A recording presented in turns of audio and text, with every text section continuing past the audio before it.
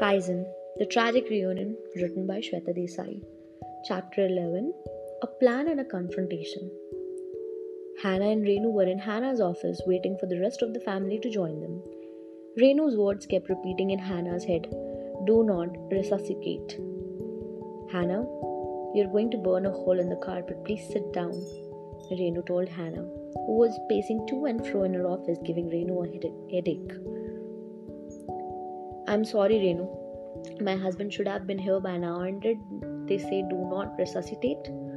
Are you sure you heard that right?" Renu asked Hannah about the call again. Renu nodded again, wishing desperately for some help to handle Hannah. For a genius scientist, Hannah was really bad at managing her emotions. They were spilling out of her heart and making her quite a blubbering mess.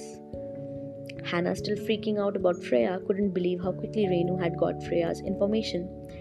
How was it possible? How was the farmer hiding? Was she responsible for Freya's predicament? "Dr. Wright?" Lisa came in, looking for Hannah. "Yes, Lisa, my dear." Hannah stopped pacing, wondering what had brought this bright young inventor to her office.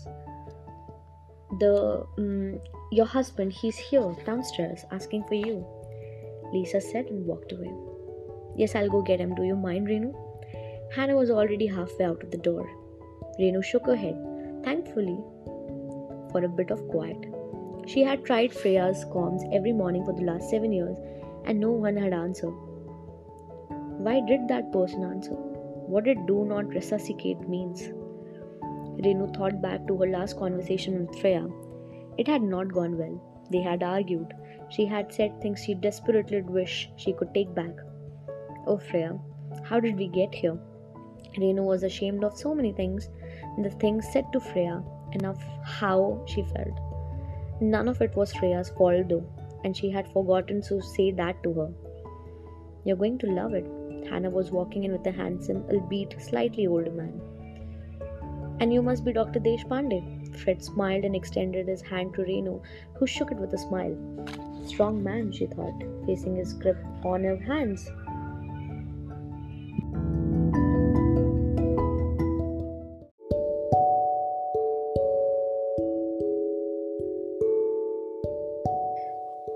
"Renu, please." "How do you do, Frederick? Hannah has told me all about you." Renu sat down on the sofa while Fred gaped at Hannah's office.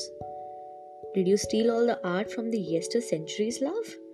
His eyes twinkled with mischief, and Renu felt a knee pain in her heart. That sort of love never does go away. "No, I've kept some in storage too." Hannah laughed, and Renu saw a glimpse of Freya in her laugh. "Father, when did you get here?" Harry had just walked in with a young woman who was possibly the most beautiful woman Renu had ever seen. The kind of beauty that inspires poetry and sonnets. "Renu, what a surprise! However, did mother convince you to come out of the fields?" Harry let go of the young woman who was now taking a baby out the buggy and hugged Renu. "I just got here, son." "And Renu, well, that's more for your mother to tell us," Fred said, helping the young woman with the buggy.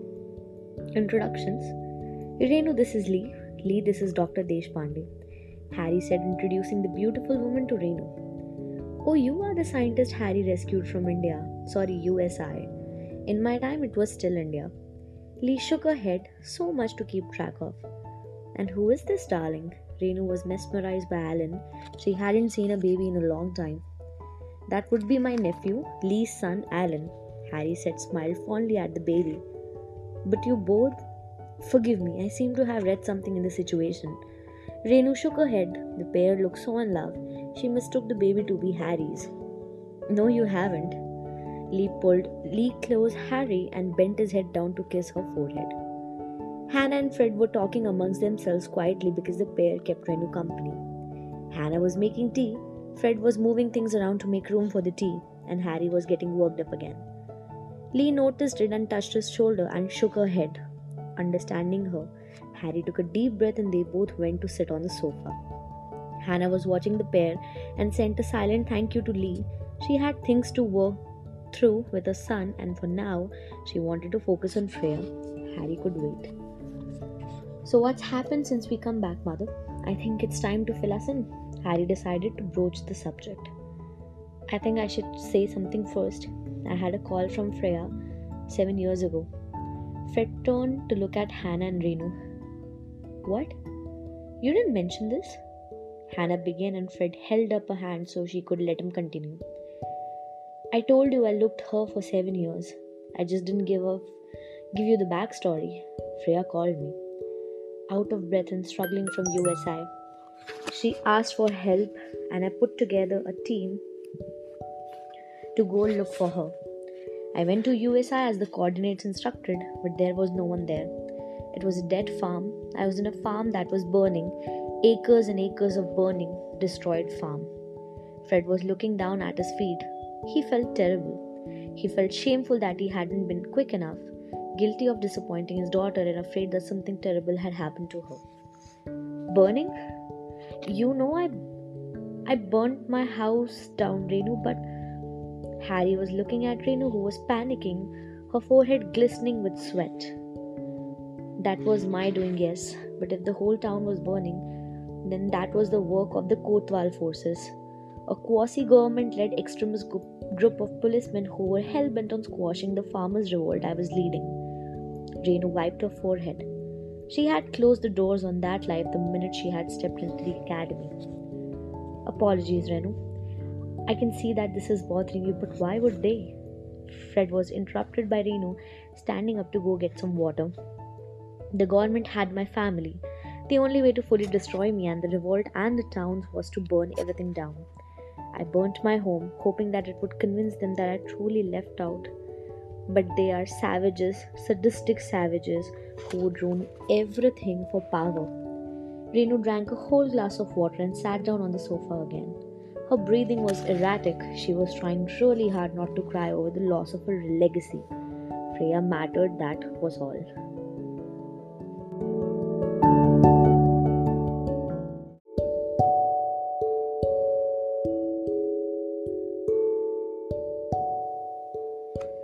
When I couldn't find her, I tried Freya's comms again and again.